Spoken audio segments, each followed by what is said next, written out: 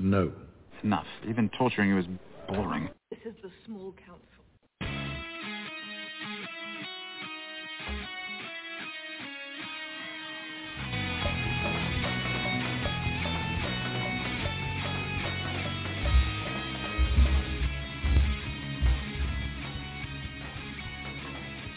Welcome back to another episode of Small Council Radio, live from the Red Keep. Who's this guy talking? This isn't David. No, this is Cyrus. Guest hosting today with our new intro. Yes, Small Council Radio has an intro now. Today, we're going to have a few topics to discuss, but first off, we're going to bring in the actual host of the show, not this schmuck that's talking right now, Dave. Welcome into Small Council Radio. How you doing? Awesome. Excited to, get another episode in, and I love the intro. I think a lot of people out there will love it. I can't take credit for any of that, so anyone listening in, definitely throw some comments out there and any of the posts that you see, and let us know what you think. I think Cyrus did an amazing job, so super excited. So I spent literal minutes, whole minutes, learning how to do audio editing just for this purpose. It's a lot more complicated than I thought. I was playing around with it, cutting together little bits here and there. I have some sound bites for the show for a further date, but right now we have an intro. And perhaps later on when we close the show, we might have some outro audio. We're still working out the kinks. It might not sound perfectly clear. We're hoping that comes out clear on the listeners' end, and it's not just us. But if you happen to notice anything going on with the audio that sounds kind of funky on your end, listeners, please let us know. Yeah, and we're looking to add some more sound bites, just make the show more interesting. Just to kind of spice things up. There's so many features on the Blog Talk that I have not explored, and super excited, because Blog Talk offers a ton of stuff that you can do, but to be quite simply, I have been lazy and have not really explored a lot of it, and it's just, I've been trying to get an intro and outro for a long time because I don't know how to do any of that stuff, and every time I've tried to kind of make it happen, it's kind of fallen through. So super excited because I know I mentioned something about an intro and outro like beginning of 2021 or something like that. So super excited. So me and my buddy Kurt, who's been on the show before, Belsarius on the Discord, we had kicked around the idea of doing a podcast between me and him, and that was all pre-COVID. And then COVID hit, and that just threw everybody's plans out of whack. But at that time, I was playing around with the Audacity app and seeing it's like, okay, I could, I got to do this file here and play around with this file there, and nothing ever came of it. But then, like we said, when you guys brought me into the fold here, I was kicking around the idea again of maybe doing a podcast. It's like, why don't you just join us? It's like, well, maybe I could bring in some of the ideas that I had for my own podcast. I could just bring them to Small Council, and we could all use them together. I think it's going to be fun. Yeah, exactly. So, with that said, what would you say is the best, the first topic we should talk about? Well, today we had some news hit the Discords. We saw some new leaks, some new stuff, which is always fun. We got to see the front of two of the Golden Company units, the Elephants and the Swordsman. That might be a worthwhile topic to discuss. Yep, and I mean, it's kind of old news by now, but we did see the other Golden Company unit as well. So we do, other than point cost, we do have context of all of the Golden Company, all three of the Golden Company units, which will be interesting. I think the only thing kind of missing now is the attachment, plus I can only imagine there's probably another neutral hero box coming soon, and there's probably a Golden Company commander of some sort in there, because we got the Bloody Mummers, we got the Boltons, and we got the Stormcrows, and they all kind of have, 2 to 4 units plus commanders, depending on which sub-faction we're talking about. So with the Golden Company being like the next sub-faction for neutrals, I can only imagine that there's going to be, at minimum, one commander at some point. I mean, at least. You can't have an entire sub-faction and not have a commander come out for it. It may take a little while. It might have to wait until Neutral Heroes 3, but I imagine there's got to be something. There has to be something that makes sense of the massive point cost that these Golden Company units are going to have. We still don't know the true point cost, but you can imagine that the elephants are going to be somewhere in the neighborhood of 7 or 8, and that the swordsmen are going to be somewhere around the neighborhood of probably 7. I think 6 might be too good for them as they are, and 8 would probably be too much, so probably 7. So these are going to be expensive neutral units, and with the points or with the abilities that they have, which I will go into what the abilities we know that these new Golden Company units have, but you got to figure that there's got to be some other kind of kicker, be it from the attachment or the Golden Company commander that might be coming, that will push these guys over the edge and make us understand, oh yeah, that's why they're so expensive, because they have the potential to be really good. So I'm going to go out on a limb, and I'm going to say the War Elephant is 7 points, and I'm actually going to say the Golden Company Swordsmen are 6.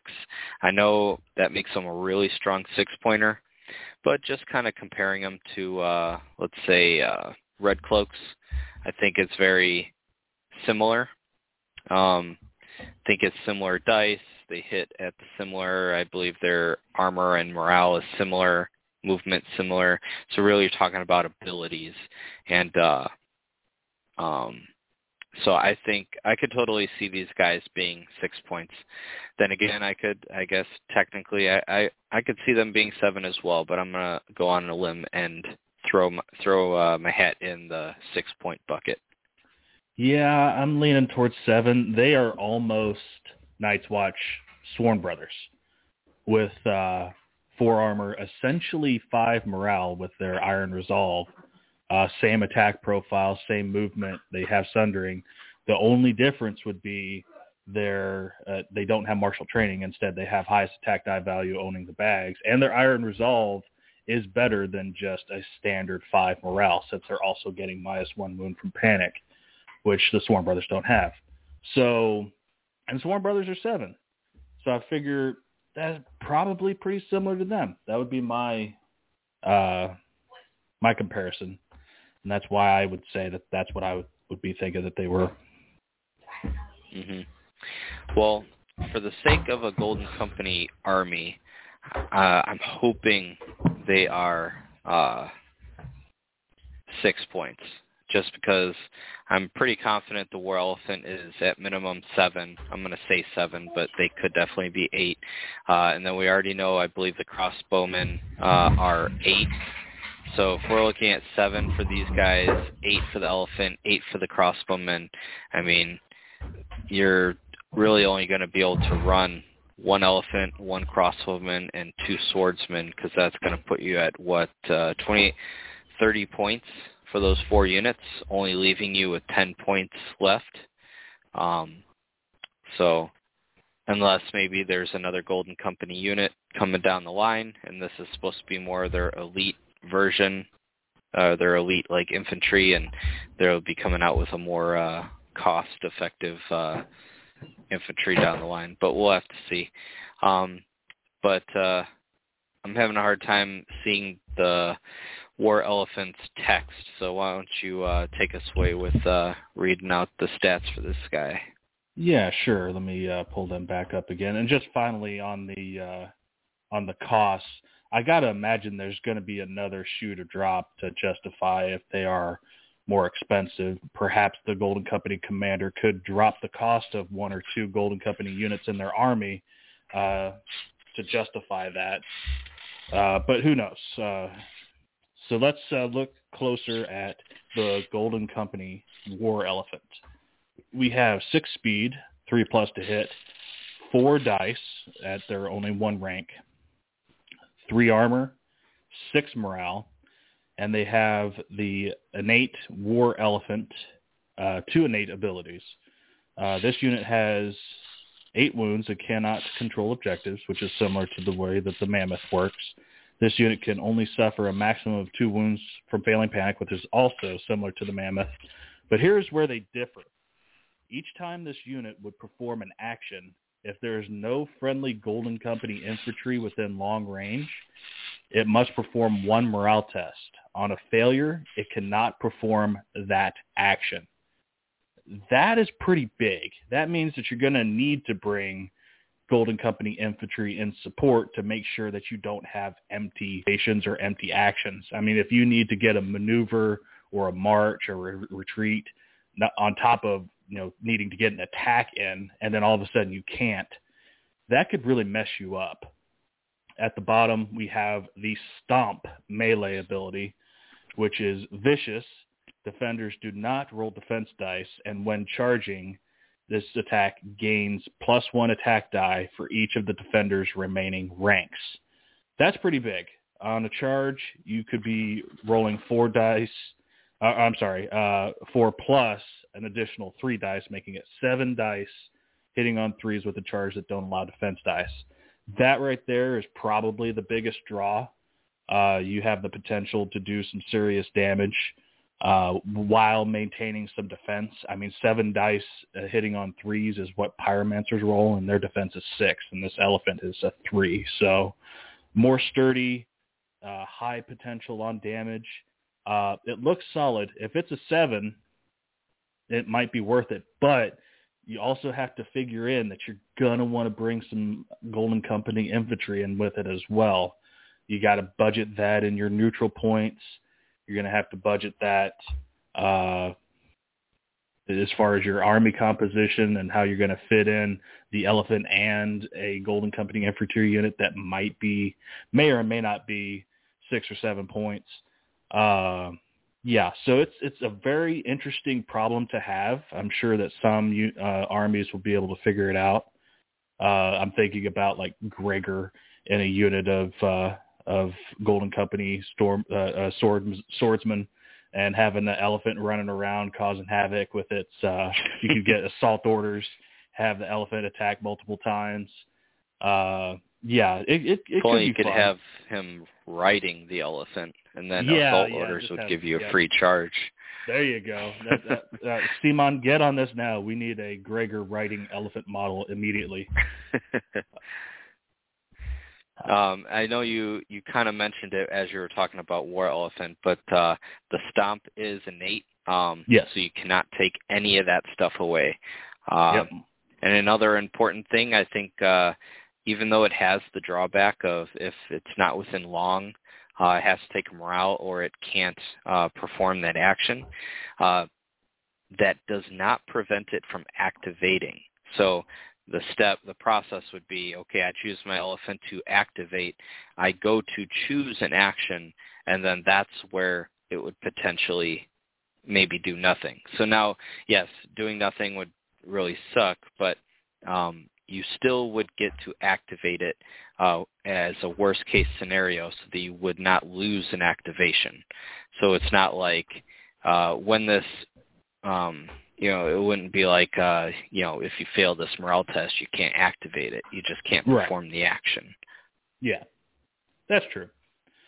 It's not as bad of a downside as that, but it's still not good. I mean, if you're missing out on an attack, that's one thing. But if you need to retreat or you die and then all of a sudden you can't retreat, that's not good. Yeah, because it's any action. So no matter Yep. what you wanted to do, if it was attack, charge, retreat, maneuver, march, any of that stuff. But I like the idea of it. I like what I'm seeing with this war elephant way more than from what I see with a mammoth. I think a mammoth has a lot of potential, but I think it's just kind of missing a little bit here or there. Whereas this elephant, as long as it's 7 points, I don't know, 8 points just seems a little much for me. Right. 7 points though, I think is like the right cost for this guy. And there's but some other interactions. There's some other interactions you could do to make this work. Say Dario Naharis and his reckless strikes, you can give him critical blow to have those no defense saves, probably bump it up into 7, 8, 9, 10 no defense saves. You could run him in a Joffrey list, and you can add 2 attack dice with his "You Will Obey Me" on an elephant, making his mother proud. I mean, yeah, there's some pretty interesting interactions that you could pull off with this thing. Yep. Yeah, and it's very, only 8 wounds, but that, with that 3-up save and a moderately decent morale of a 6-up, it's going to be a lot more survivable than you might think. And then obviously the capping at only 2 wounds for a panic. It means in order to one-shot this thing, you would have to do 6 wounds on a 3-up save, and they'd have to fail that panic test. So, Granted, with only 8 wounds, as always, you're going to want to have some, a safety net. I think Tycho would be amazing. I know a lot of people are not running him as much with his new point costs, but I've still been running him from time to time, and he's just as game-changing as ever. You obviously you got to find room for that 1 extra point, but Tycho is being run all the time at 4 points for a reason. So I still think he has a place at 5. If you invest into the war elephant, you just kind of want to have a safety net, and that's not because you are expected to have to heal him because he's just going to die from anything, but you never know what you might encounter. You might just have a matchup where they have like a certain thing that's going to potentially, kill him in 2 hits. You could just have a run of bad luck with dice, or, they have like the exact tactics card that they need. So yeah, I think Tycho or any other like healing, especially, because being a neutral unit can be in any army but free folk. So you'll definitely have other ways. But as far as a neutral player, you'll have Tycho. Oh, for sure. All right. So, and then the next one, the one I should say I'm excited for both of them. Crossbowmen, at 8 points, I can't necessarily say I'm super excited for them, but the Golden Company swordsmen, I think their sculpts look awesome, the art looks awesome, and I love the concept of like what they're doing, especially with their ability. But they're coming in at a 5 move. Their attack profile is a 7-5-4, hitting on 3s. They have a 4-up defense, a 6-up morale. They have tactical strike, giving them thundering, and while you control the letter, this attack rolls its highest attack die value, so being a 7. And then they have the Iron Resolve, which is +1 to panic tests. Keep that in mind. So that is not morale tests. And suffer -1 wound from failing panic tests. So essentially, like you were saying, they're a 5-up morale with a -1 to the damage. That could be huge. I'm already thinking of some, goofy little combos with, throwing these guys in some Greyjoys. I know they wouldn't be Greyjoy for some of those keywords, but I think it'd be pretty funny. So I don't know, and I think as you were saying, these guys are going to be key. anytime you run a War Elephant, you're probably going to see a unit of these guys, so it's almost like they go hand in hand. Now, granted, you don't necessarily have to run a War Elephant if you're running these guys, but if you see a War Elephant, you're probably going to see these guys until crossbowmen either get kind of looked at and changed for points, or some attachment and or commander comes out that kind of shows us why the crossbowmen are 8 points, because there's always the potential that there's something out there that we don't know about, which is why they've justified the point cost that they have. Right. So I was talking about this earlier on Discord. I can't remember which room it was. I'm pretty sure that it was I think it was the Sunday Slaughter Discord. But anyway, my question was, if these are 7 points like I was thinking, if they're 6 points, I think they're really good and they're probably going to be taken in a lot of armies. But if they're 7 points, would you want these over your other 7-point neutral options? So let's say Stormcrow Dervishes. They are faster. They have movement shenanigans, but their morale is much worse. And a lot of people said, no, wouldn't take dervishes.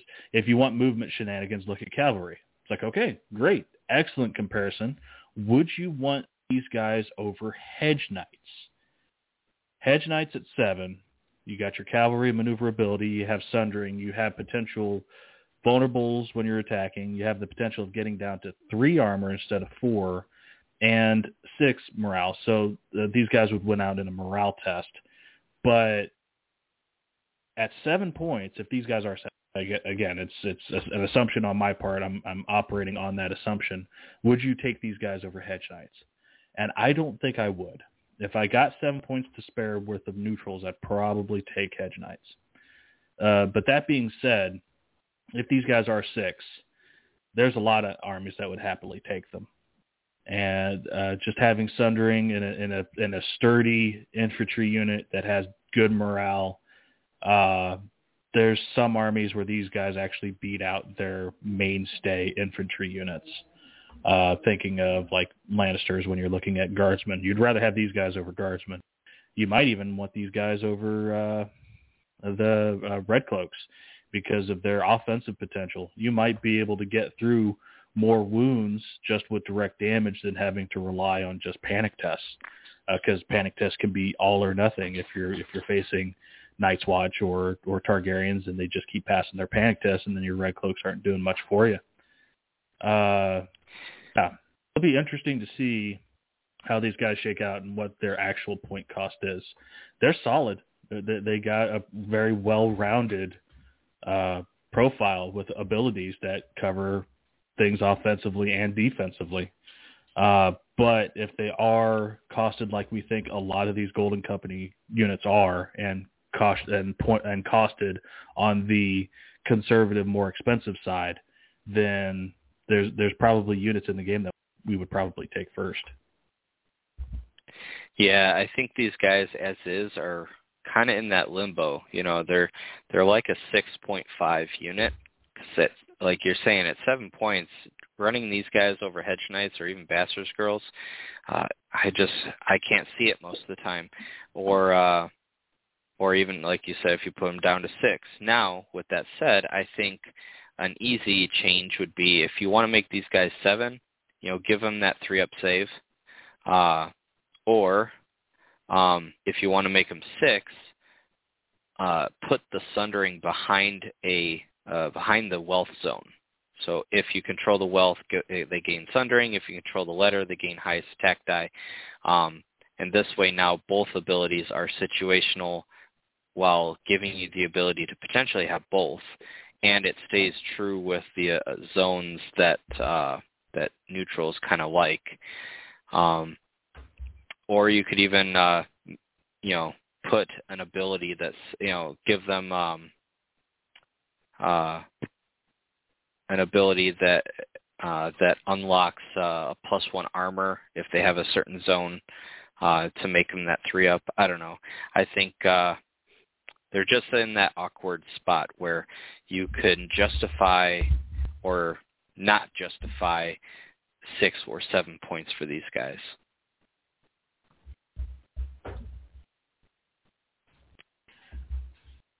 Sorry, I was looking at a message. I'm running a tournament, the North American Invitational, and we had trouble in one of the games, and I was just looking at my messages and trying to figure out what happened. Mediate. Yeah. It seems like everything's fine, but it drew my attention. No, you're good. So really, really hoping these guys are 6. I think that's between the two options of either 7 and not seeing much play just because of all the other options out there, or 6 and kind of seeing a lot of them at first. I truly believe that if these guys were 6, you would see a lot of them at first.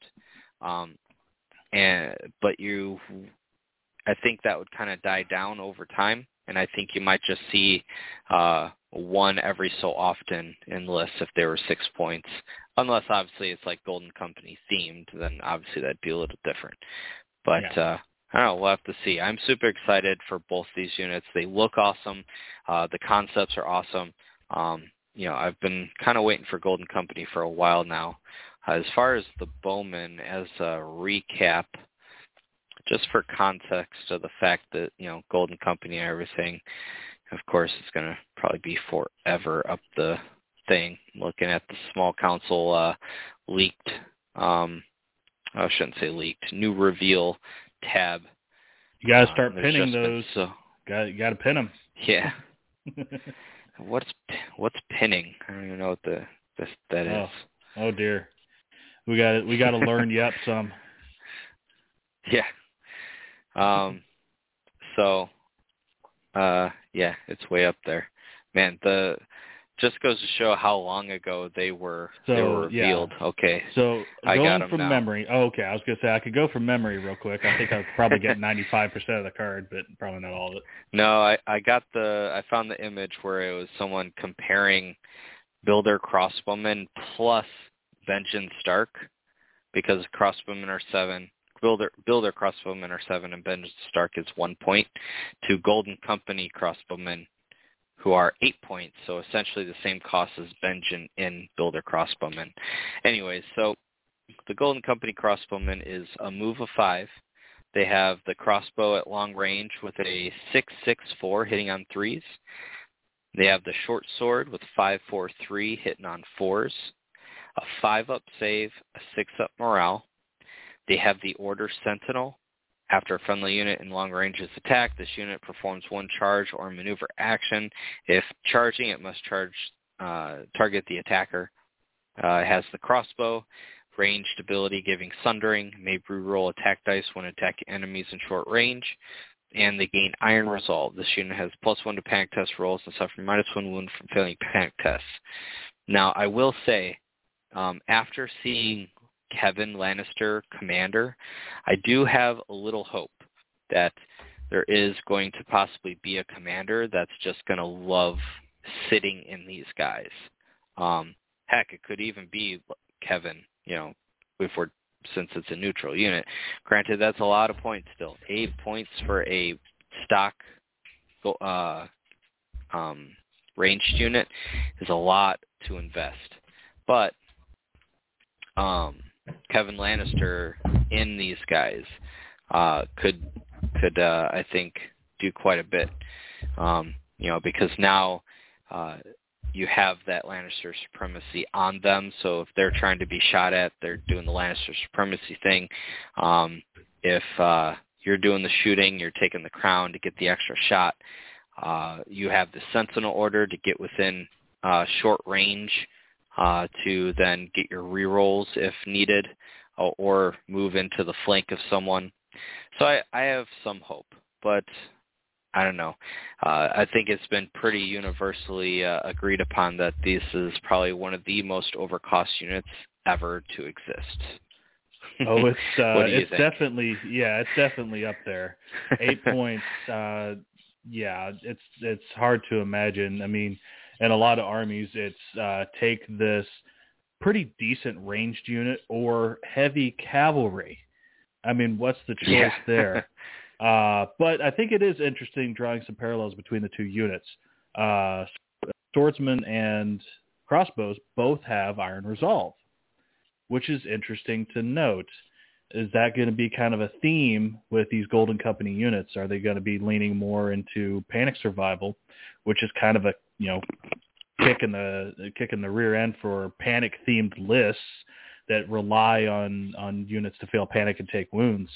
It is kind of annoying that we see more and more panic resistance for factions that like to run, namely Lannisters come to mind.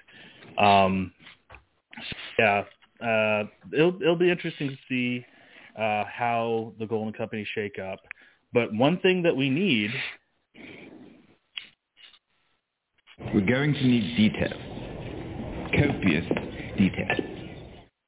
We got to know more about these other units. We got to know what the points are for the War Elephant. We got to know what the attachment is. We got to know what the points are for the Swordsman. And we got to know what else is happening. So... we gotta figure this out because it's eating at me already. I want to know all the information. I need copious details. Yeah, it makes it really hard to theory craft when you don't even know where to start with points. Right. So I'm hoping we see those soon, especially for those that are playing TTS. Once you kind of have all the rules leaked out there, you can, start just uploading it straight into TTS and start getting some testing in. I'm assuming that with the leaked front halves, it shouldn't be too long until we start seeing the point costs. Yeah, I would figured that it would have been pretty quickly. I thought that it was going to happen today, but we went the entire day, and that was all that we saw. But it will trickle in eventually. I'm just a very impatient person. Yeah, you and me both. I'm still sitting here waiting for my Dorn. Yeah, I was so impatient. I think I mentioned it. I mentioned it on the show before. As soon as it started coming out that the Heroes Box 3s were available in the UK, and who knows when they're going to be available in the States. I'm like, let's. What's a good UK retail site? Let me look up here, and I ended up buying them off of there.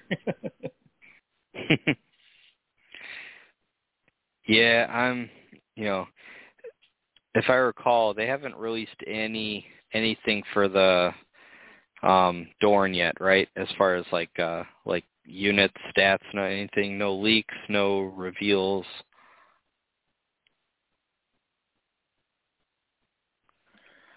No, it's been pretty quiet in the reveal department. Haven't even gotten any sense that these things have been opened up in Singapore or anything, which is usually what ends up happening is they end up hitting stores in Asia first, and then they're the ones that do all the leaking.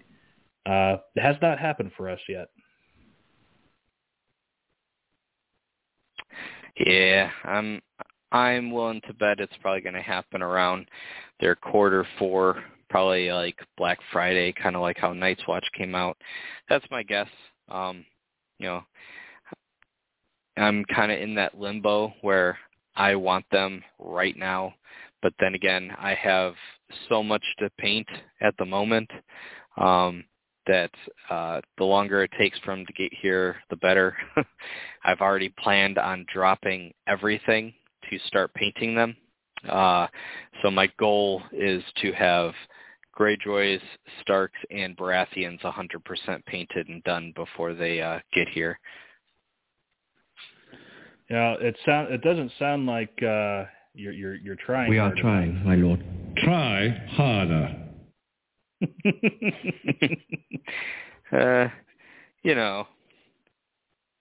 Easier said than done, I suppose. But then again, I guess technically everything is easier said than done. Very true. I mean, why do you think we're on a podcast and just talking about this stuff? Yeah, those that can't do, make a podcast. All right. So do you want to talk about the other news that hit today? Looks like CMON Organized Play has closed its doors. We do not have an organized play department right now, it looks like.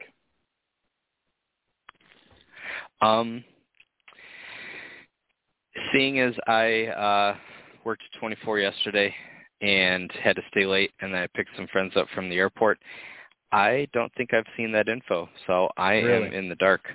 Okay. Yes. So, judging by the noise, which is kind of apropos based on the title of this episode, What's That Noise? There's been some noise. The organized play email is not currently functioning right now, and it is believed that Robert Fulkerson, who is the chief of organized play, is no longer in that role. So we are having a hard time figuring out how to get a hold of CMON for regional kits and information. It was funny, they released a Facebook post today. It was roughly around noon that was mentioning, hey, email organized play at cmon.com for information and regional stuff, and that email is not functioning. Multiple people have said that they've received replies back that it is not a valid email right now. So it's hard to say exactly what's going on, but there might be some reshuffling over there. There's going to be some rough waters here trying to, especially I have a regional coming up this weekend, and right now I'm not sure who to send my results to or how to get them submitted to make sure that whoever wins gets their nationals invite. We haven't really heard anything from CMON from what to do or what's really going on. It's just like we said, it's just kind of the noise and chatter that's been going on. Yeah, that would definitely be a little concerning. Robert's an awesome guy. I've met him in person a couple times, and oh yeah, I met him too. Yeah, and just so happens your qualifier and my qualifier on the same day. So you mentioned it. It's definitely something I'm going to have to be looking into to how to get the results to who's getting the qualified spot and who to let know about that information. But I think worst case, I'll be at the qualifier event at Gen Con. So whoever gets it at mine, I'll just kind of have to vouch for them and be like, hey, this is the person. Right. It'd be tricky. You kind of hope that you have confirmation on these things before you make the trip out there. I'd hate to, fly out there or drive out there and then find out, well, we have no information on you getting an invite, and we are already full. Sorry. That would really suck. Yep. So, yeah. Hopefully we get this squared away. Do you remember when Nationals is? I forgot the date. I believe it's Friday, Saturday, if I'm not mistaken, as far as days of the week. Could be Saturday, Sunday, but I could have sworn it was not the usual. But it should be August. So Gen Con is August 3rd through the 7th. So that's the first week in August. And so that Friday would be the 5th and Saturday the 6th. So it should be, if I'm not mistaken, the 5th and the 6th. But or the other option would be the 6th and the 7th. And only if you qualify, because I believe the second day, whether the second day is Saturday or Sunday, is the 16th, if I'm not mistaken. And And so if you don't qualify for that, they also do have other tournaments available. So even if you're going, if you've qualified already and you don't make the top 16, just keep in mind that they will have other events to help you pass the time. Well, there's still some time then, about 2 months to go for them to get this figured out and let us know. I am, eager to find out because, I was hoping that they would be doing prize support for these regional tournaments, but it hasn't happened until now. And the funny thing about that Facebook post is it mentioned that prize support was going to be available for these regionals. Let me see if I can find this thing real quick. I'll read it off for the fine folks of Small Council Radio. Yeah, while you're finding that, I had messaged a while back, and I was told personally that there would not be any. After having read, I think, what you're finding now, that there would be. Fortunately, I have a small little stockpile of stuff to give away at mine. I have like 10 unit boxes and a huge box of random goodies between dice, rulers, tokens, and card sleeves, and then I have a couple starter boxes. So I'm pretty fortunate in that regard, but it is a little disappointing. I was hoping to kind of take that plus whatever CMON was going to provide, plus the store credit that is being given away at from the shop itself, my shop. It's really odd timing because the hubbub about Robert not being with CMON anymore happened yesterday, and then today at 3:00 Central, they popped up on their main Facebook page, which doesn't get a whole lot of traffic. Or not traffic, but a whole lot of engagement. Every now and then they have posts on here, but they can be a week or two apart.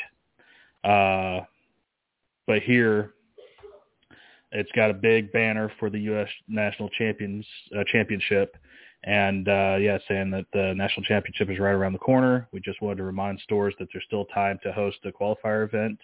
This is a free service available to all interested and willing to participate and includes prize support. Please email the email address that doesn't seem to be working right now for inquiries and details. Weird stuff, man. I don't think I've been through anything quite like this. And I wish I had more concrete information to be able to share now that I'm officially the host on a podcast with you and the rest of the guys, but I don't. We're all kind of in the dark here. So it's just hard to say what we should do or if we should just let them work it out, or if we need to raise our questions to whoever's next in line over there, say, hey, what do we do about this? We got tournaments, things that we got less than 2 months for the nationals. We want to know what's going on.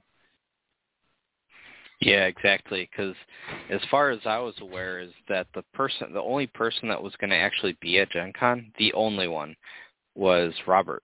If I'm not mistaken, I could be totally wrong. Yeah. And if he's no longer doing it, then you gotta, I guess, ask yourself who is who's going to be there to, run the whole thing. And if they do find someone, is this someone going to be familiar with how the tournament is supposed to be run? Because the last thing, you kind of want is things to not run smoothly. Not only that, but I've seen it happen in the past where you just have someone who's just kind of there, doesn't know what they're doing, and then you have a bunch of the players kind of just all huddling around trying to hurdle suggestions or trying to tell them how it's supposed to be when they're misinformed and that's not how it's supposed to be, and then they just kind of start winging it. So it is a little concerning. I've seen it happen where, you have kind of different events that are having different tiebreakers, and, it's definitely, it can really bum people out when you go to a tournament with certain expectations. And maybe if you're told those expectations right from the get-go before the tournament even starts, that usually helps 99% of it. But there's times where you're not kind of informed, and then you get read the results of the tournament, and you find that you didn't make top cut, or you just didn't place as high as you would like because different tiebreakers were used that you may or may not have been able to change. You might have been able to get a higher placing had you known it was one tiebreaker over another, but still, that's something that happened recently. I won't say who, when, or where, but it did happen recently. So that I was going to make it a point at my qualifier to, like, when I have everyone gather around, to make them very clear on what exactly the tiebreaker order is. That way everyone is kind of on the same page. That way no one's kind of blindsided by, like, hey, how in the world did that guy beat me when I did this and that? And so...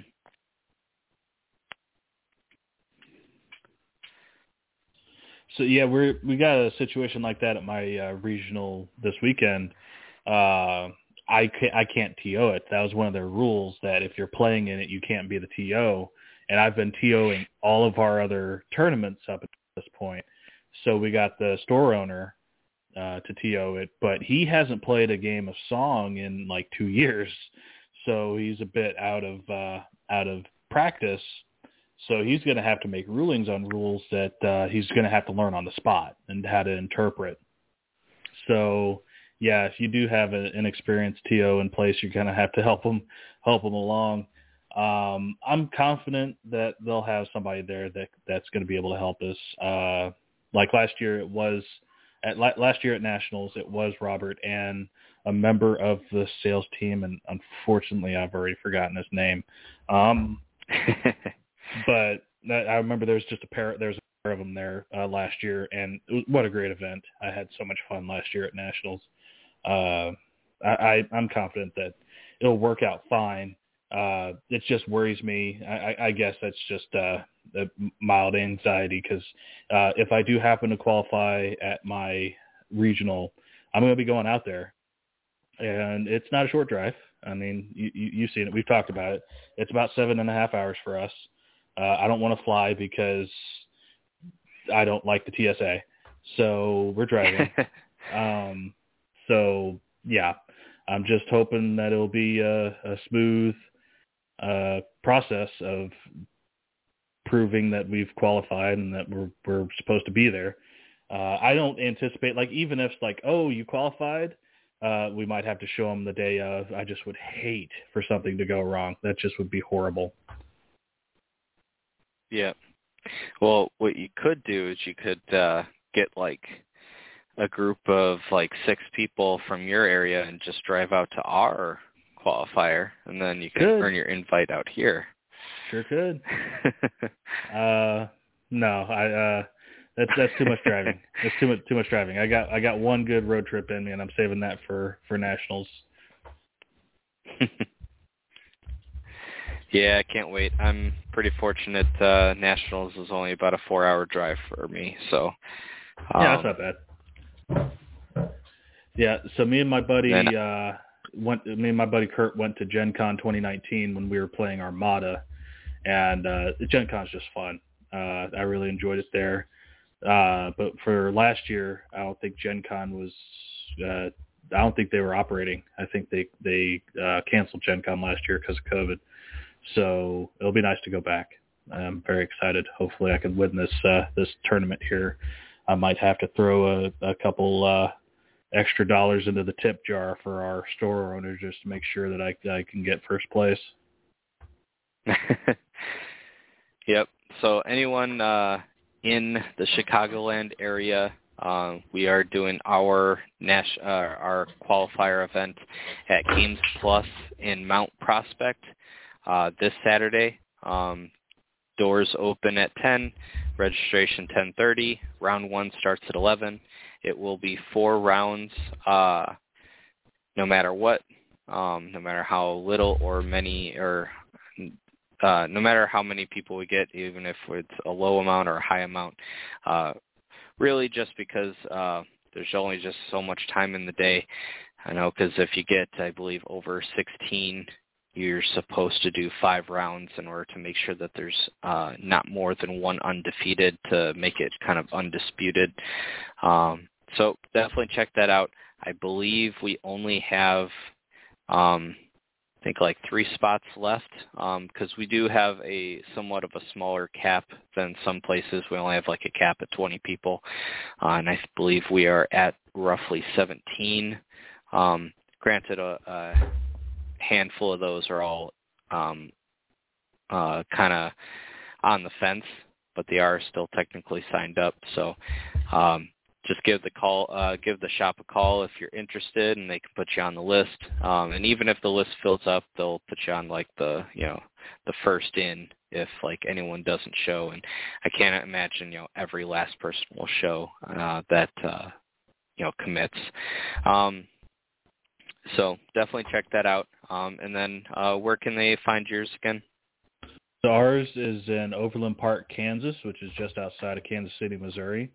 It's also Saturday, June 11th. We'll be starting check-ins at 10 a.m. We'll be doing check-ins for an hour, and then we're going to be getting started at 11. Very excited. A lot of our local players are already signed up and ready to go. We were potentially anticipating some out-of-towners, maybe some last-minute people trying to get their qualifications in. But we have your regional to the north of us, and I believe there's another to the south of us. So everybody has plenty of options for getting their qualifications in. So I don't anticipate us getting a whole lot of out-of-towners. But if you're listening to this and you happen to be in the greater Kansas City area or just outside of the Midwest, swing on by. We'd be happy to have you. Yeah, I think there's a total of 4 this Saturday in the U.S. So a lot of qualifiers going on. Unfortunately, I think I've said this before, but fortunately ours had to be this Saturday, and there was no other Saturday that our shop could do it. Right. Literally no other Saturday, because I actually wanted to go to yours. I was going to try to make the trip all the way out there. And I even gave 3 other dates, and I was like, can any of these work? And they're like, no. I'm like, all right. And then, so I had to give Robert the 11th as the date because it was the only one. And he's like, well, there's already a bunch that day. And I'm like, well, so here's the thing. It's the only one I have. Yep. So, but with that said, one other shout out for tournaments. Indianapolis Family Time Games, that's Brett's home shop, is doing their qualifier on, let me find it. I want to say it is June 25th. So 2 weeks from this Saturday. I don't remember what time it starts and all that, but you should be able to find the details on their event page. But amazing shop. Shane is the owner. I've been there a bunch of times. I love going there. They are not far from where Gen Con is. So if you go there, you'll kind of get a rough idea of where Gen Con will be. So lots of parking, lots of food, just a great time. So I'll be going up there, and I'm not sure if Spencer's going to come with me. He went with me to the last. We both drove out to Gamers Haven in Ohio for that event. I ended up taking my tiebreakers were horrible, but I did go 3-1, which is like my curse. I can't tell you the last time I didn't. But my tiebreakers were horrible, so I think I took 6th place. I think I was the worst 3-1 because every single one of my matches, even my loss and all of my wins were narrows. So I had a narrow loss and a bunch of narrow wins. It was probably one of the most stressful tournaments I've ever had, just because, when their games are that close, your brain just starts to hurt. So don't get me started on curses. That sounds like an okay curse to have. I swear to God, I was cursed for a good 2-month stretch. I'm pretty sure I lost 15 games in a row. I think I hopped on our group chat, and it's like I've got the Song of Ice and Fire yips, man. I don't know what's going on. I've turned into the Rick Ankiel of Song of Ice and Fire. I need to go down to the minors and reinvent myself as a hitter, because I can't seem to throw a pitch to save my life anymore. I just went on this long streak of just loss after loss, and I don't even want to know what my ELO is right now. It's probably 1100. It was rough, but I'm finally coming out of it. But I still went 3-1 in the North American tournament, losing my first 3 games and picked on the other guy that was 0-3 with me, and it was just sad. I feel horrible. So you went 1-3, not 3-1. Yeah, I went 1-3, but it's just you mentioning that you were cursed. It's like, oh, you want to talk about curses? No, I was cursed. I was getting droused by just everything. I couldn't win against the Baratheons to save my life, and then I'm bringing Night's Watch to Lannisters, and I'm thinking, oh yeah, I should have this. No, I get tabled, and just awful stuff. Yeah, I definitely, I guess, can't really complain that much. A curse where you get exactly 1 loss every single tournament is, there's definitely could be a lot more to complain about. Because even like at a 2019 Adepticon, I did go 4-0 in the beginners tournament. Granted, back then I was a beginner. Everyone technically was. And then qualifier events, I went 3-1. And then for the finals, I went 2-1. And then both Gamer Haven tournaments I went to 3-1. This past Adepticon, I went 2-1 at the team tournament, 2-1 at the 55-point tournament, 3-1 at the main event, the qualifier event, and then the casual tournament. I went 4-0, but again, that was the casual tournament, so I'm not necessarily counting the beginner tournament and the casual tournament, even if I did bring a complete jank Stark list to the casual tournament just to kind of keep it more on the fun side. But yeah, like as far, like I just feel like, and every single big tournament at Indianapolis at Family Time Games was all 3-1. And I believe I've done 4 of them now. Yeah, it's a little crazy how often I get 3-1. It just first place is right there. It's like it's obtainable, but it's just ever out of my reach. So we talked about how similar our experiences were at back-to-back tournaments, because you had talked about after my nationals appearance, I went 3-1, and my last game was against Brett, and he barely beat me, and it was just so similar to how your experience with him as well. So yeah, it could definitely be annoying when you're right there on the verge of breaking through and either lose your final game and being able, or it is kind of a winning. You lose your first game, but then you come back and win your next 3. That's not so bad when that happens. Now, a crazy, like an astounding record I have is I am winless with secret missions. So really, Dark Wings, Dark Words, and old Winds of Winter. I actually have not played a tournament with, or no, I have. So I take that back. Just recently in Ohio, did I win? No, I lost that one, I believe. No, did I? No, I can't remember.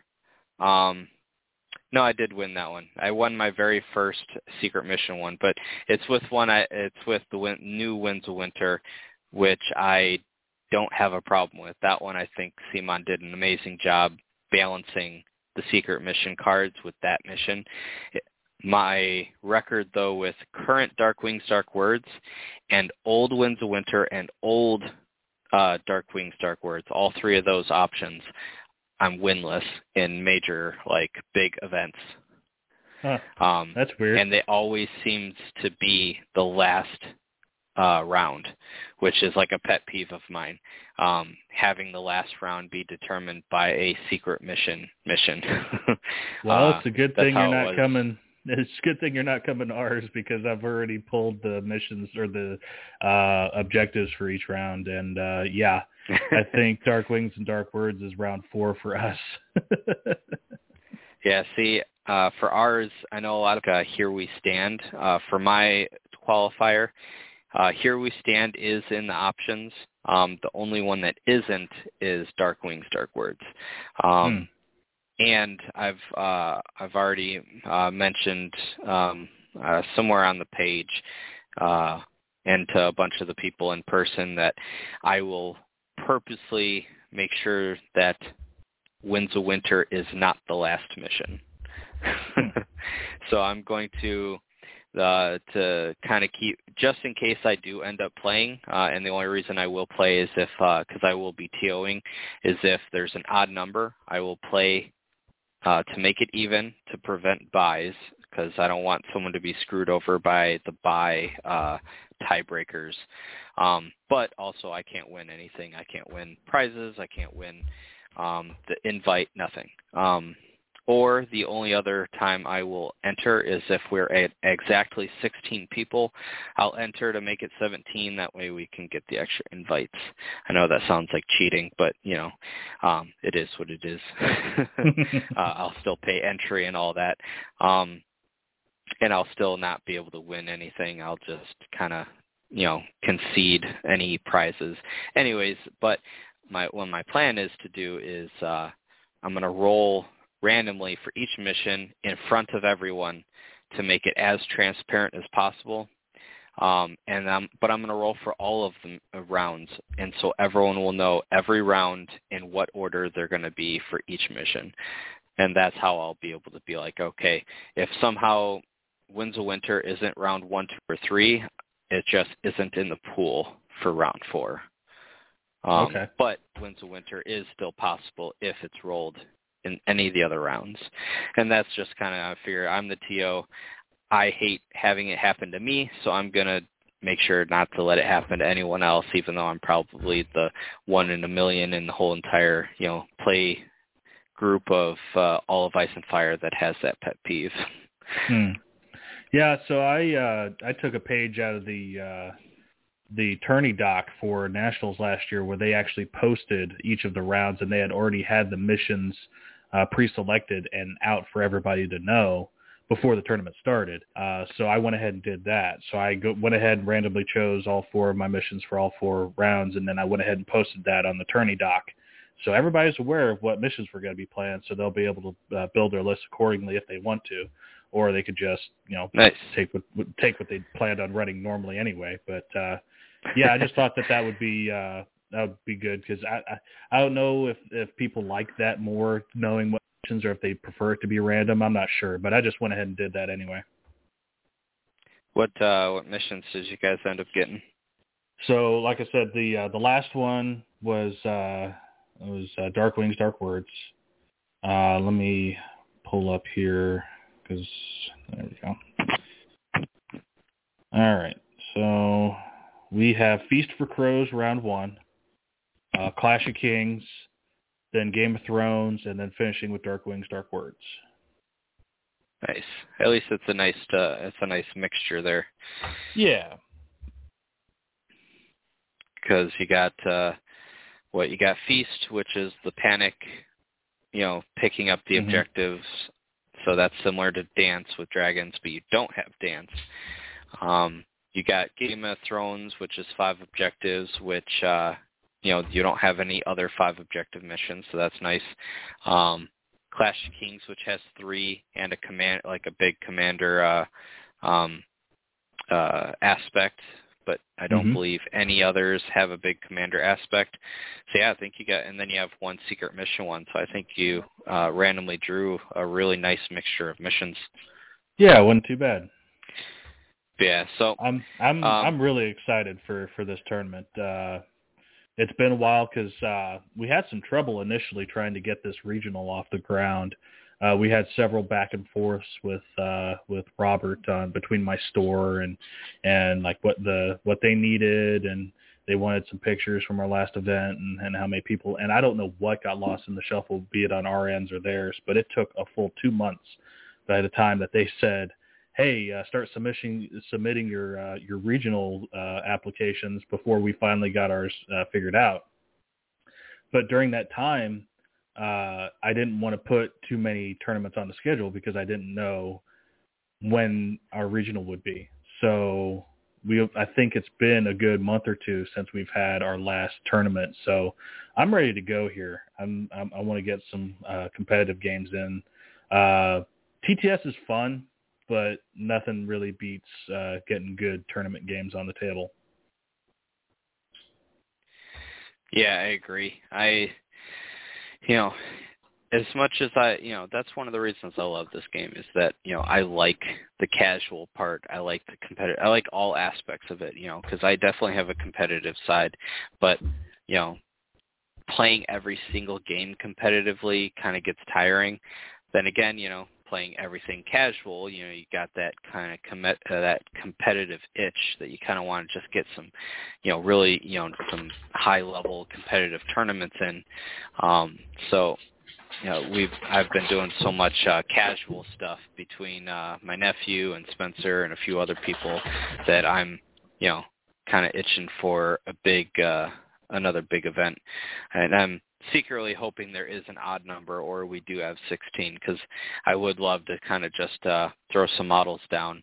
I also plan to run one of my unpainted armies so that way I can't even be judged for best painted, which would give me a nice excuse because for the larger events I almost make it a point to run nothing but fully painted models. So this will allow me to kind of experiment playing with a faction at a higher level event that I normally wouldn't get to since they're not painted. Oh, you just reminded me. I still need to paint my Cotter Pike. I don't have it painted yet.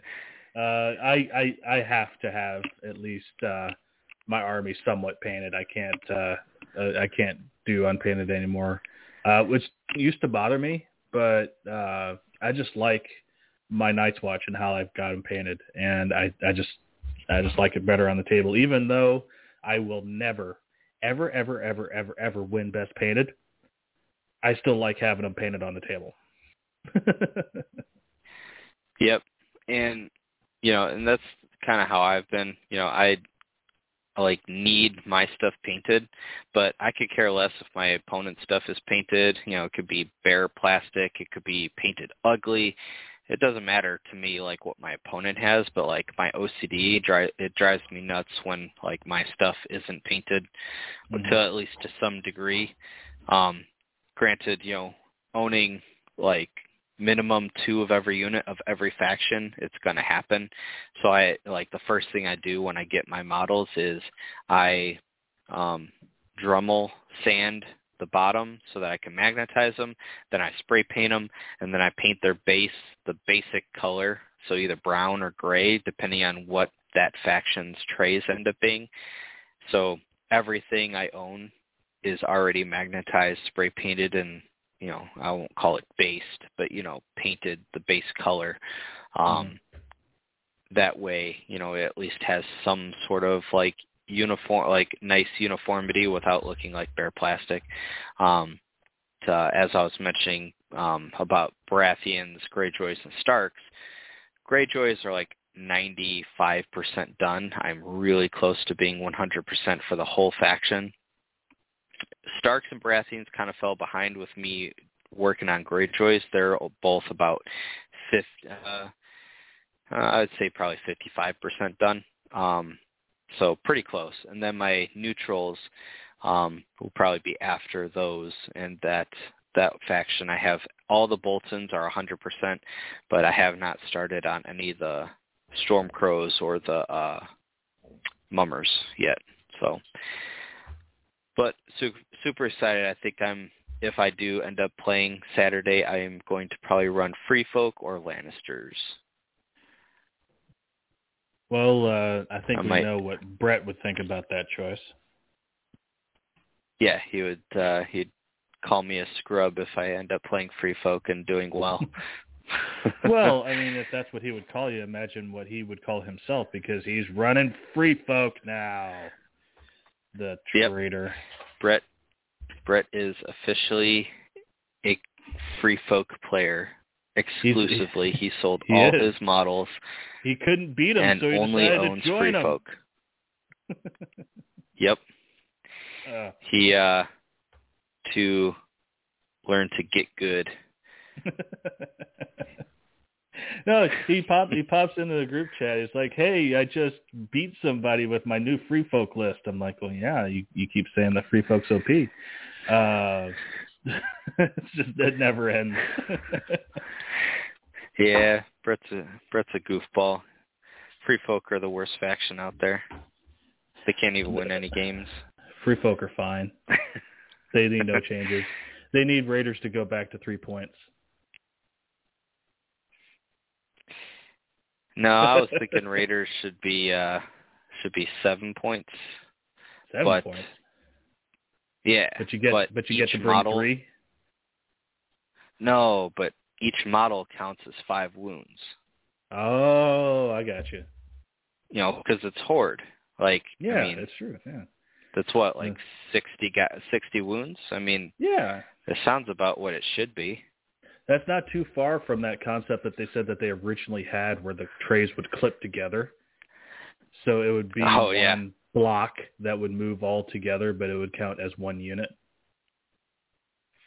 It's similar to like Conquest. Like Conquest, the trays don't click together, but each tray only has 4 models on it. But it's like you have a model with a base, and then so you'd fit 4 of them into a tray, which holds 4 models, and then you can make your regiment as large as you want. Like you could have like 20 trays, and each tray, again, 4 models on it, so you'd have 40 guys essentially. And as far as I'm aware, at least for the faction I play, there is no limit. So I think that's similar concept to what CMON was planning, but potentially planning for the game. Yeah, I think they had a lot of early on ideas that they decided weren't going to work. I remember them talking about why the original box models were the way they are. They planned on them being interchangeable as far as their poses go, that the original models were actually going to be in sprues that you would actually have to put together. But then they decided, no, it would probably be better for the game, which I really appreciate, that these come no assembly required, that you just take them out of the box and you can play. But because I think they made that decision late, they said they still had those original static poses for like the Stark versus Lannister starter boxes. It wasn't bad poses by any means, but they were kind of static. They weren't very dynamic. But with the new starters that came out, they've definitely improved upon that. So, but like there's those ideas, and then there's the ideas that like the Horde armies could actually click their trays together, and you could have like a 3 tray wide block of infantry that all moves together. That would actually be wild if they had actually pulled that off. And I lost my train of thought. You're talking, and then I spaced. What did you say before the tray part? Oh, just talking about the original models, how they were in very static poses, because they had intended on them being pieces. that you would actually put together like 40K or something, where they came in sprues, and you'd piece them together in whatever poses you decided that you wanted to have them in. But I think last minute they decided, no, we'll just do fully intact models that you could just take out of the box and play. But because they did it late, they didn't have the ability to change the poses that they had, and they just went ahead and sent it in for them to make those models as they were. So that's all I was being. No, yeah. So, yeah, you jogged my memory there. What I wanted to mention is that, yeah, there's pros and cons to that. It's always kind of cool to create your own poses and make them very, very dynamic. But after building a lot of stuff in Conquest, and this isn't, again, a knock at Conquest. This is to just talk about the pros and cons of it. If you make your guys too dynamic, they don't end up fitting next to each other. So like I've had that problem where I build them to be super dynamic on their tray, but then when you try to fit 4 guys on that tray, they're all bumping into each other. And it makes for trying to see which poses have to go in which slots. And that is super rare, if ever happens with Ice and Fire. At most, you just kind of have to turn them a bit so their weapon isn't facing a certain way. But there's times in Conquest where the guy just physically will not go in that spot because one guy's sword is completely overlapping where that guy would be, or their wing, or whatever it may be. So there's pros and cons. Obviously, the pro to it is, in Ice and Fire is you don't have to worry about that. But the pro to Conquest is the super dynamic, awesome looking poses that you get to determine how they look. So I see why they did it, especially because they're kind of going for that newer, easy to get into, newer player aspect. No other game that I know of is as easy to just kind of jump into. Literally, anyone that wanted to for Saturday's tournament could literally pull a box off the shelf, a starter box off the shelf, plus one other unit, rip them open, and play. Now, granted, you might have to buy the card pack too, but still, or just have the app on your phone. Now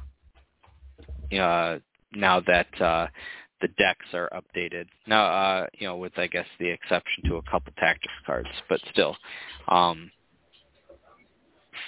would say 99% of the game is literally you can just pull it off the shelf, unwrap it, and just start playing, which I think is amazing. Can't tell you how many times where new stuff has come out for Warhammer, and it's like, all right, awesome, I purchased it. All right, sit down, build it. All right, 4 hours later. All right, great. It's finally built. All right, let's get one game in. All right, time to go home. By then you're too tired to get a game in. Yeah, sometimes, especially the older you get, it's like you get tired before you ever buy it and drive home. Like, why did I even come out? I should have just ordered it on Amazon and it shipped to my door. I could tell you if it had been you piece the models together out of the box, I probably would not have gotten into the game. It was just so convenient. I saw it played. I was like, oh, that looks interesting. And then I looked into it. It's like, yeah, you could just, the model, there you go. That's what ended up getting me into it. So, yeah, it's a good thing that they went that route, I think.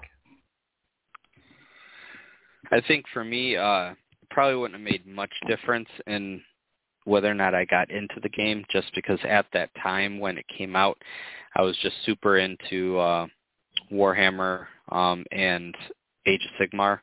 So I was already building tons of models and painting them that way. So probably for me, it would have just kind of been, the usual, like the fact that you don't have to build them is the weird part for me. I mean, I've gotten used to it now, after so many years of playing it, but initially it was super weird to just kind of open the box and just basically, for the most part, be done, minus, magnetizing.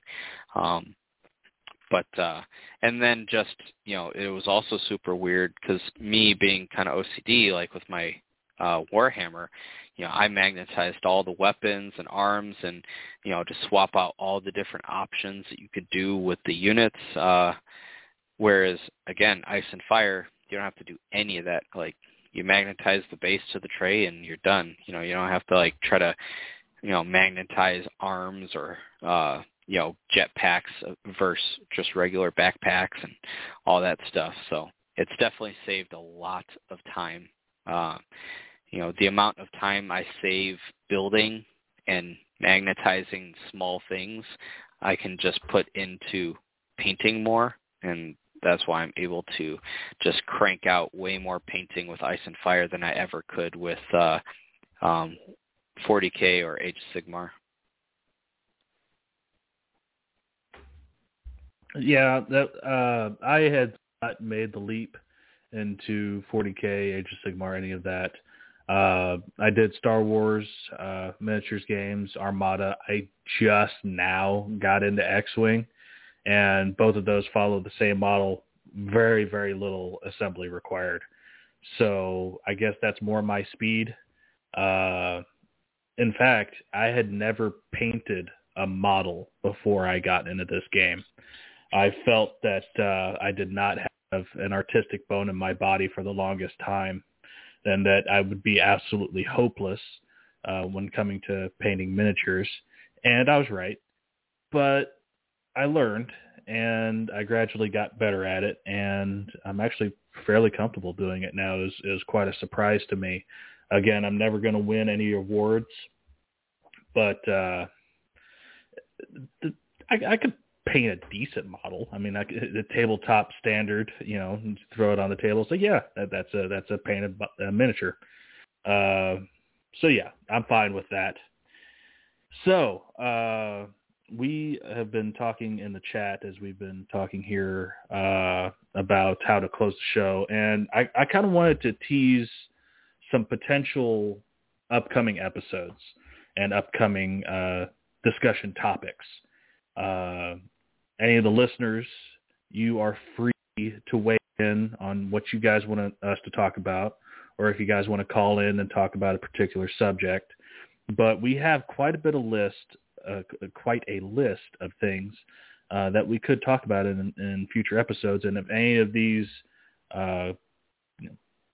spring your interest, go ahead and let us know on Discord or Facebook or any of the places that you can find us. So potential topics. One of the ones that just came up was actually a friend of mine here in Kansas City. On Discord, he recommended that we do a revisit on some of our opinions when we would discuss new units. That's one thing that we haven't really done, where we see a new reveal, we give our thoughts and how we think that it would work out, and we haven't really gone back to see if those predictions had actually come true, if something was good when we thought that it wouldn't be, or vice versa. So that would be interesting to talk about. There's a few things that I thought were going to be pretty good in the last Heroes box that turned out to be kind of meh. So yeah, that would actually be a good show topic. What do you think? Yeah, I think, like you said, it's definitely something that we haven't ever really done, is revisit, these units that sometimes we either spice them up, way past what their real potential is, or even kind of, I'll say crap on, some units that are like, without outright saying it, but, basically implying that they're basically unusable. I don't know if we've ever really said those words or said it that strongly, but I think, some might have taken it that way every now and then with some units that we talk about. So I think revisiting stuff would definitely help, because like I've mentioned in the past is, no matter how bad something looks, I always give everything a try at least, I would say at least twice. Not even just at least once, but at least twice. I try every unit, every attachment, every commander, NCU, all that, just to kind of give it a fair shake, and really try to see if I find something that others might have missed. Not to like get too off topic, but even just in other games, for example, the Dragon Ball Z card game that I used to play quite a bit before this game, we just kind of had like a, almost like a class reunion sort of a big event. It was like a $1,000 prize event where people came from all over the country just to kind of see each other and play. And to kind of not take it too seriously, I ran some jank, but with some stuff that I thought had some cool combo potential that people weren't expecting. And it worked exactly the way I thought it would. It took so many people by surprise that it let me sneak in some wins that, that people weren't expecting, and did fairly well with a list or with a deck that would have looked at and kind of scoffed at. And I think the true can be said for any game, even this one, that there's some lists and some lists and combos and stuff out there that are yet to be discovered, potentially because something is looked at as being inferior to other options out there. Yeah, that will definitely be a good topic of discussion. Probably could fill a whole show with that if we do several units or several of our previous shows. Some of the other topics that we could potentially go over, some of these would definitely not take up an entire show worth.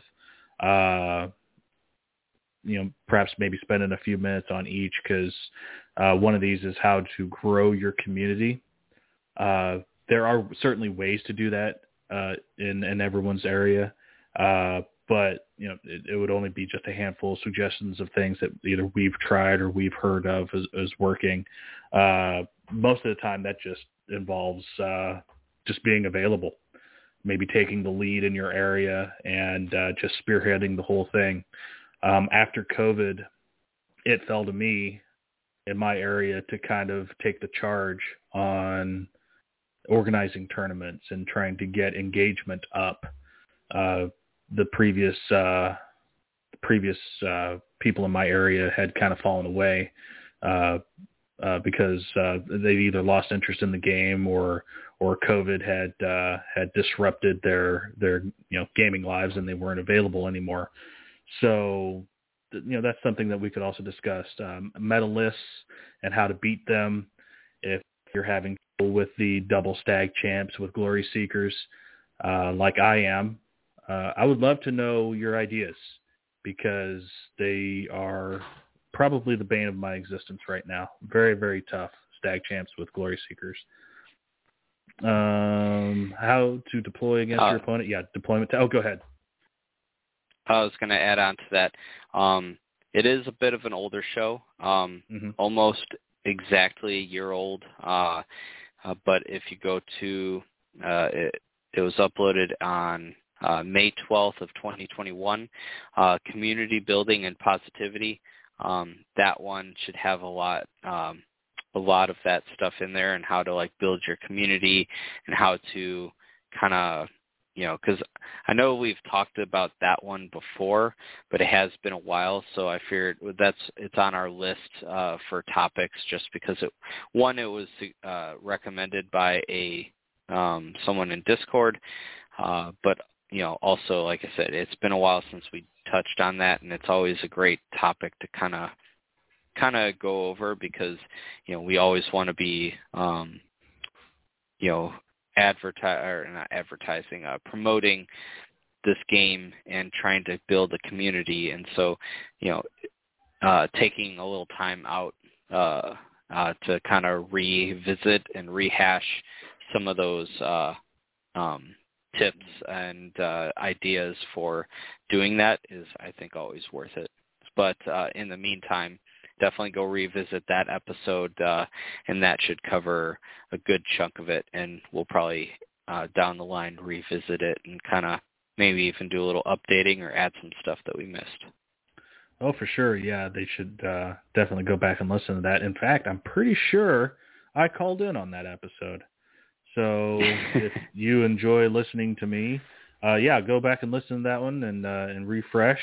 If you don't enjoy listening to me, I'm sorry. I'll try to do better. So We are trying, my lord. Try harder. Yes, that's a very, very good point. I should try harder to do better. So other potential topics, a lot of these are maybe tactics on how to deal with your tactics deck or probably use ranged units, how to deal with certain factions, proper positioning, things like that. We could absolutely discuss those. Triggers and timings, just factions overviews. Now the tier lists. Tier lists hold a special place in my heart. I did tier list with Sunday Slaughter for NCUs, and that was so much fun. I would absolutely love doing more tier lists for the decks, NCUs, units, commanders, that sort of thing. It'd be a lot of fun. Picking top 5 in tactics cards or top 5 units or top 5 attachments. I think that would be fun as well.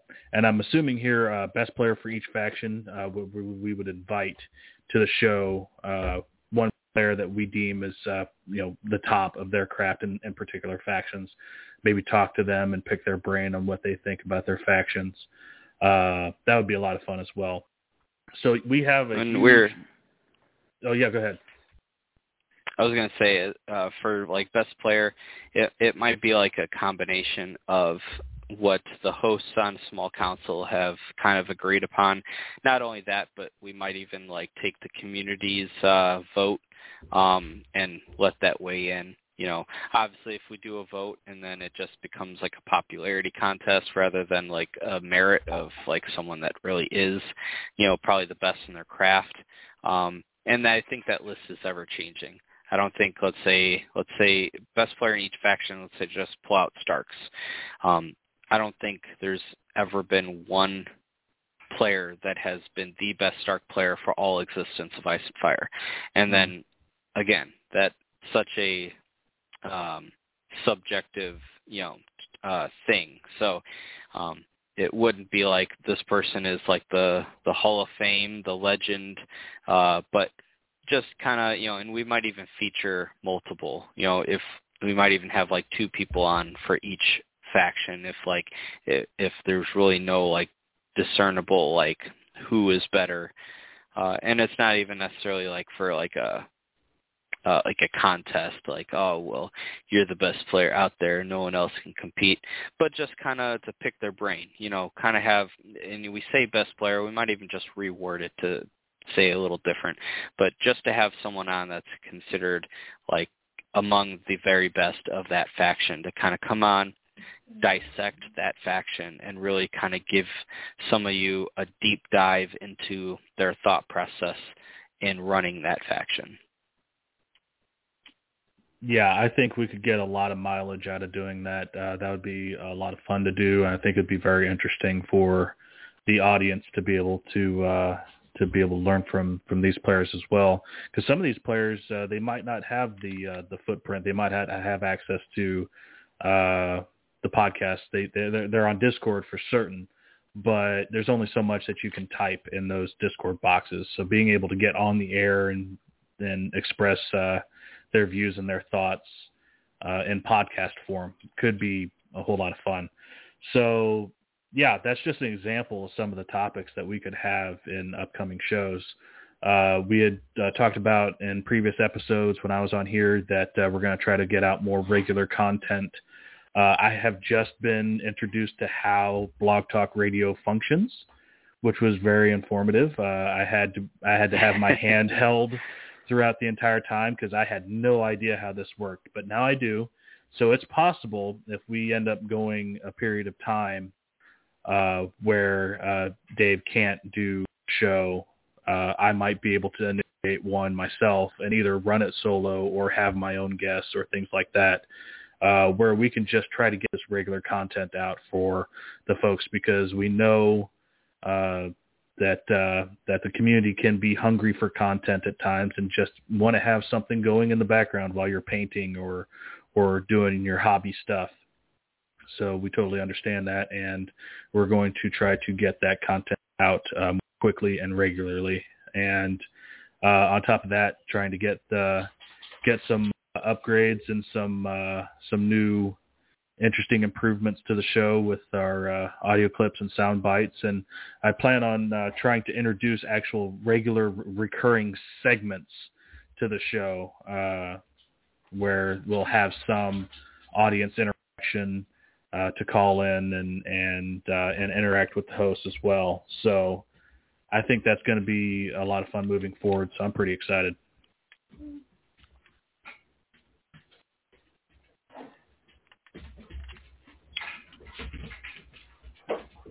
Yeah, I can't wait. I think between me, you, Brett, and some of the other hosts, and with you now kind of being on board with knowing how to create and run the whole program yourself, because that was kind of our problem before you came into the fold, is that I was the only one that really knew how to run the program.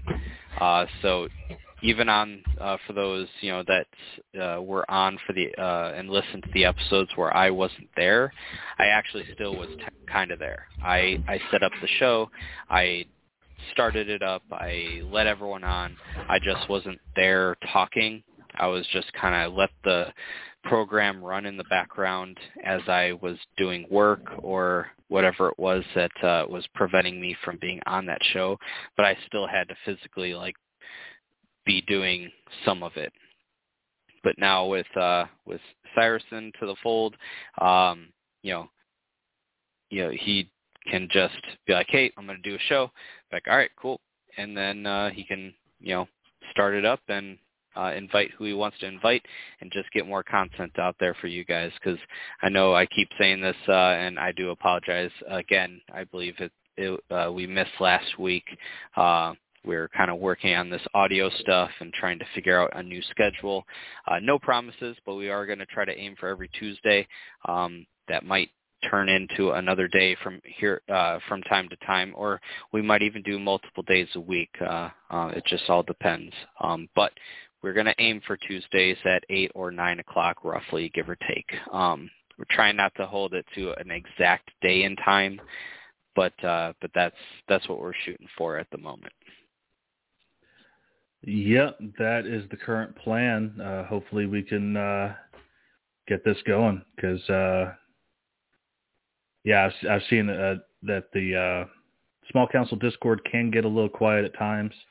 That might be a side effect of the irregular content. If we can be more regular and get our engagement up, I think the Discord's probably going to be popping. So with that being said, if you have nothing else, we could probably close out this episode with our fancy new outro. Nope, I think we're all good. All right. Well, in that case, this is the Small Council, and it is dismissed.